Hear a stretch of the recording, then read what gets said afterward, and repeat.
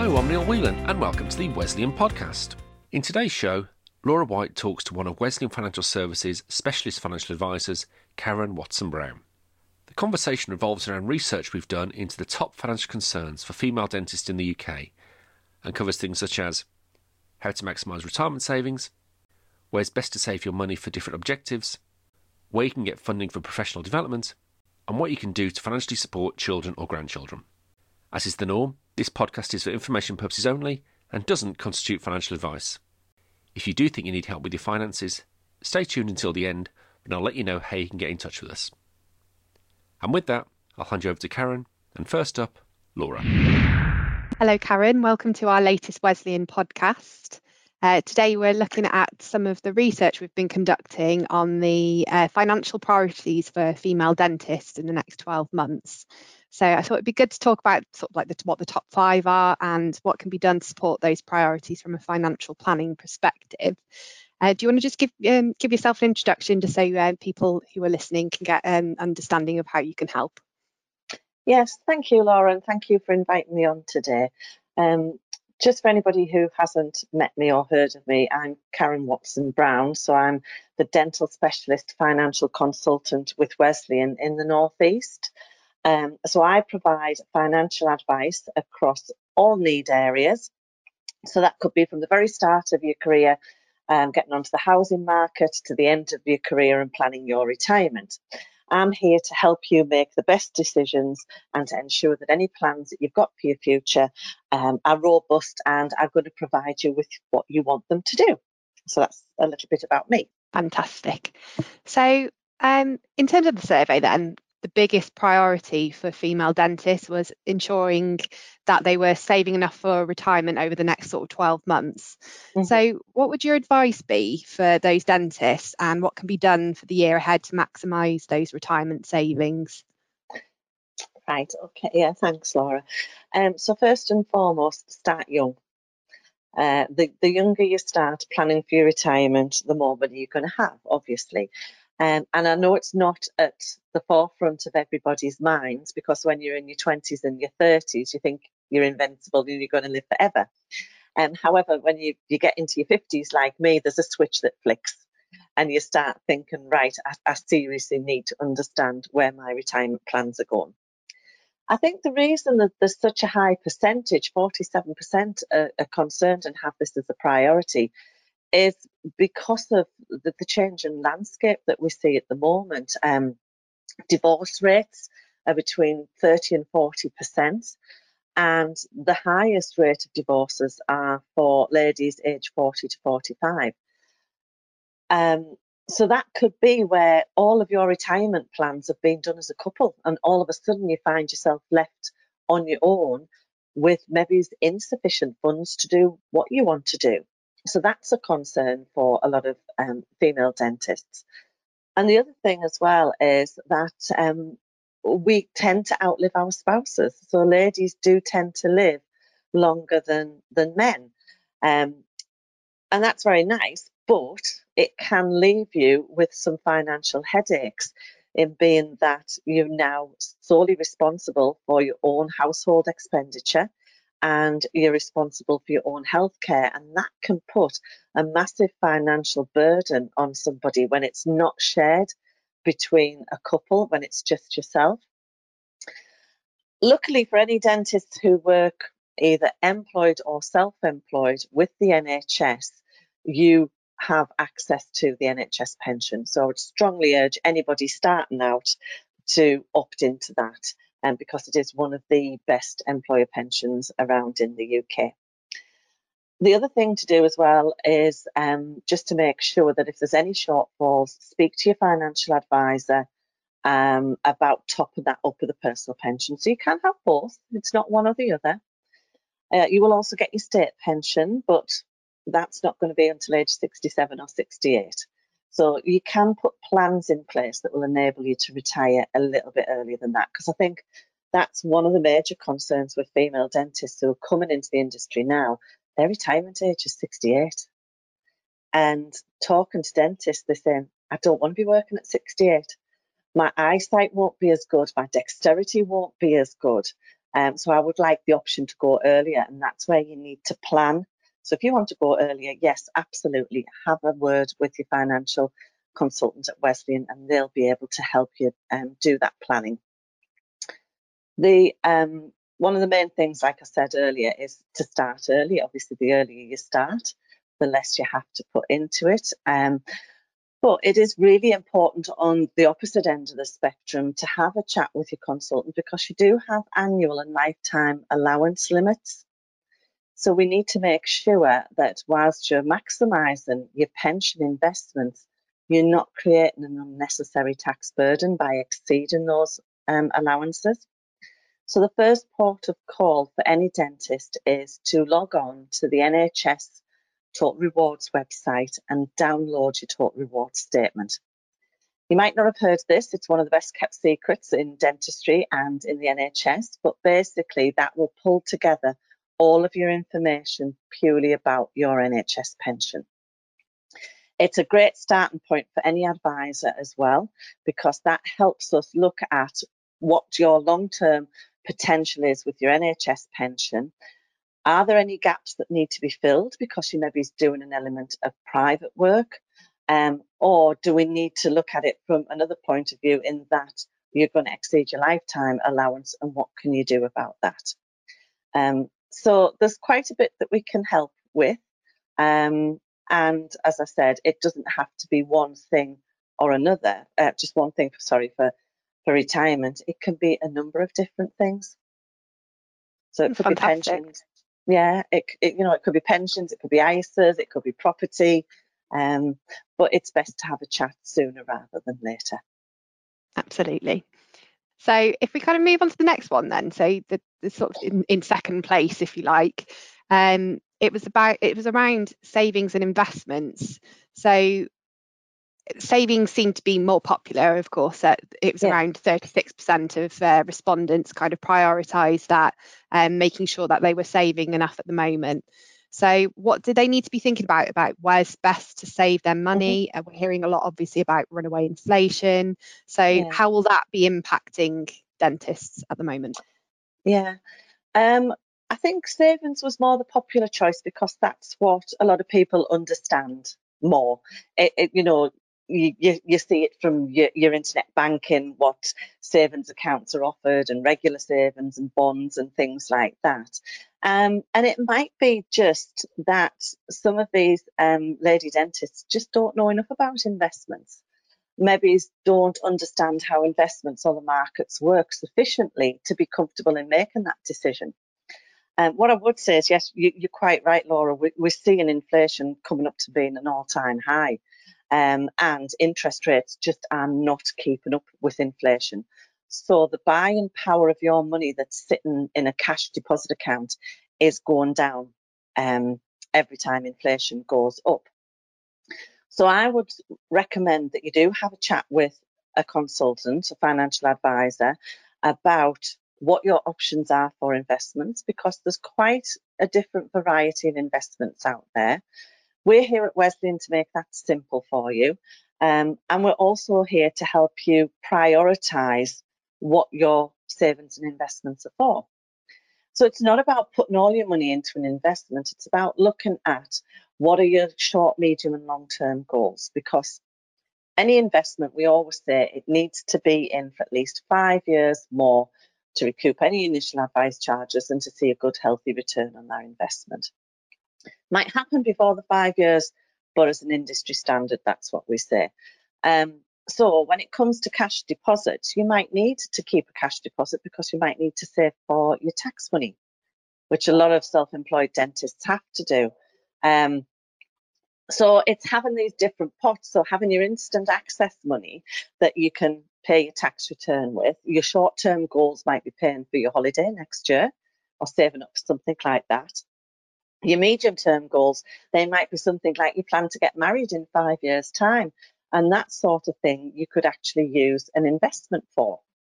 Also, if you've got a family and you've got children, you might be looking at how do you save to support them. So do you want to pay for your children's education? Do you want to help them with this, the university fees? Do you want to help them get onto the housing ladder? Because the way the costs of properties have escalated, a lot of younger people are struggling to get the deposit together. So that's where family members come in and can help. And that's where you would want an investment that is ideally going to grow or at least keep up with inflation so that the buying power of your money isn't depleted. One thing I do mention to my clients, and some of them hadn't actually thought of this, is maybe it's like when a child decides, yes, I'm going to go to university, all of a sudden thinking, oh, right, I need to save, but I haven't got very long, or, they're going to go in the next year or so I can't do an investment. Really don't worry about that. You don't have to give them the money before they go to university. What you can do is you could let them take the student loans, let them stand on their own 2 feet, be accountable for their own finances. So it gives them the independence. But what you can do is if their course is like 4 or 5 years long, there's nothing to stop you doing an investment. And then when they've finished university, then giving them the money to pay the student loans off. So how nice would that be is if you've got a child or a grandchild who has finished university, is a little bit worried about the size of their student loan that they've now got. And you can come along and say, well, actually, I've been investing on your behalf. And there you go. There's a nice little lump sum for you. The other thing to think about as well is to make sure that you're making use of all allowances that are available to you. So that could be ISAs. So that could be a cash ISA, or it could be a stocks and shares ISA. And at Wesleyan, we're more than happy to chat through the different investments with you and explain them in plain English so that you can make an informed decision. The other thing to think about as well is if you're lucky enough to be under the age of 40, you can open up a lifetime ISA. And that could be either a cash deposit account or it could be an investment. And you're restricted to up to 4,000 a year that you can put into a lifetime ISA. However, for every 4,000 you put in, you get £1,000 bonus off the government. So it's a 25% bonus up to a maximum of £1,000. So if you're, for example, a newly qualified dentist who's just started working and you want to save, either for your first home or for your retirement, you can set up a lifetime ISA, and between, say, age 25 up to 50, which is the limit, the government will pay you a maximum of £1,000 every year. So that's £25,000 worth of free cash that you're going to get off the government to help with either buying your first home or planning for your retirement. So that it is really just being aware of what's out there, thinking about your timelines, because a lot of people, what they tend to do is look at their immediate needs, so saving for next year's holiday, and then the long-term needs of their retirement, and forget everything that happens in the middle. So all of those life events that come along, like buying your first house, having your children getting married, children going to university, you buying nice things for yourself, a motorhome or a yacht or something like that. And then once you've got an idea of what your plans are, that's where we can come in and we can help you, ideally get something that is going to perform better than just a cash deposit account. Okay, that's really interesting. So if we kind of move on to the next point then, what we also found was one big area, and it's a really good one actually, is that a lot of female dentists are looking to kind of invest in their personal development. So what can women in dentistry look out for to sort of fund this if they may be struggling a little bit to fund it themselves? Yeah, there's lots of options there. So you can get personal development loans from banks and from finance companies. It might be that you're buying equipment, and you can get asset finance, which is kind of secured on the equipment that you've bought, and that helps with a slightly lower interest rate.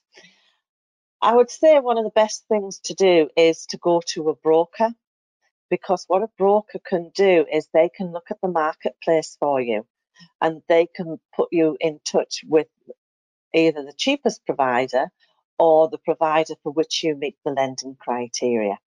So if you're struggling with your own bank, or you're not maybe getting the support that you would like, it's always worth having a chat with a broker. There's lots of them out there. There's lots of commercial brokers. And the beauty about that is because you're investing in your personal development, that cost can come off pre-tax because it's an expense that you've incurred to develop yourself and develop your career further. You could ask your employer to invest in you. There's more than one way to remunerate a member of staff, so it doesn't have to be just a salary. And I think this is what quite a few employers forget about. And especially in today's marketplace, where the vast majority of dentists are female, there is a lack of dentists. So really, the associates themselves can pick and choose now which jobs they want. So as an employer, if you're trying to attract somebody, or like a principal dentist trying to attract an associate, rather than thinking, well, how much more money, how much more per UDA can I pay that person? Look at it from a different way and go, right, well, can I invest in their development? And do you put something in your contract where it says you'll pay for their whatever development it is, as long as they stay with you for so long afterwards? It could be something like that. That's done quite often in the financial services industry. Your personal development could also be a massive jump from being an associate to being a business owner as well. That's a huge learning curve for a lot of people, but equally just as exciting and challenging. And again, there's lots of lenders out there to support you and help you do that. We, at Wesleyan, we actually use a broker firm now for that, for our purchasers, for our asset finance, for our clients. It just gives us access to more people on the marketplace so that we can make sure that we're getting the best deals for our clients. So if you're looking at your personal development and you're thinking, can't quite afford that, first and foremost, I would say, have a chat with your boss. Ask your boss, is there something they can do to help you develop further? Because it's their business at the end of the day that's going to benefit from the additional services that you could provide. So, if you want to go into orthodontics, it could be something like that, where you're doing like implant training or something along those lines. And they might be willing to help you. They might be willing to help fund some of the equipment that you'll need as well. There you go. No, I think those are some really good points, especially with the sort of retention and recruitment crisis that we're seeing in dentistry at the moment. I think there's quite a lot for them to consider, isn't there? Yes, absolutely. So finally, this is just to round off what the top 5 are. From our research, we saw that supporting children and grandchildren was a priority for a quarter of female dentists. I know we've kind of touched on this a little bit anyway, but what are the opportunities available to kind of support this objective? There's lots, Laura, and there's lots that can help clients from an inheritance tax point of view as well. So if we've got older clients that are looking to support their grandchildren and they might have an inheritance tax issue, you can support your grandchildren quite legitimately through your own income. So you could pay for school fees or things like that, which is out of your own expenses. So it's a bit of a double whammy where it helps the grandchild and obviously your children, but it also helps reduce any inheritance tax liability that you might be concerned about. There's lots of savings plans that you can do. You can do children's ISAs. The only downside I would say to children's ISAs is that once they turn 18, that ISA then becomes theirs legally. So you might have saved for 18 years in that. Yes, it is restricted. It's not the full 20,000. But if you've got a child who's a little bit of a runaway, and you maybe don't want them to have the money at 18, I'm sorry, but you've got no choice but to hand it over if you do a child ISA. So that's just one thing to bear in mind. Hopefully they're all little angels and we don't have problems like that.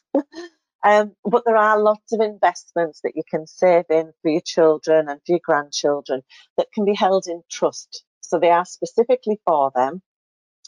They're out of your estate, so what money builds up for them then doesn't create an inheritance tax problem for you. And also with them being written under trust and out of your estate, it means if anything were to happen to you, then the children will actually get their money quicker. The other thing to think about as well is, which a lot of dentists don't realise, you've got your death in service. So with the NHS, your NHS pension goes directly to your spouse or your civil partner on death. You've got no choice about that. It can't go to anybody else. Once they've had it, then that's it, it stops. But what you have got is you've got death in service, which can be 2 times your salary. So if you're earning, say, 80,000 a year, that means that if you die while you work for the NHS, there's 160,000 tax-free cash will go to a beneficiary that you've nominated. That doesn't have to be your spouse.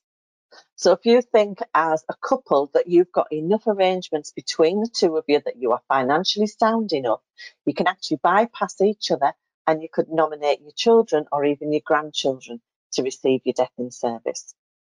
So that's another way of supporting them, but it's not actually going to cost you anything because it's part of your NHS pension package. So again, I would say, yes, there's cash savings accounts. The rates are terrible. They're not keeping up with inflation. So I would definitely have a chat with a Wesleyan consultant in your area to see what they can recommend to make sure that you're using whatever allowances are available. So whether it's ISA allowances, and that we're looking at investments that could potentially outstrip that inflation rate as well. And that's our show for this week. Thanks to Karen and Laura. If after listening to that you think you do need some help with your finances from us, you can find us online at wesleyan.co.uk and across social media at Wesleyan on Twitter and on Facebook, LinkedIn and Instagram. And if you've liked what you've heard, you can like and subscribe to this podcast on Apple Podcasts, Spotify, Audible and Podbean. But that's it for now. So until next time, thanks for listening.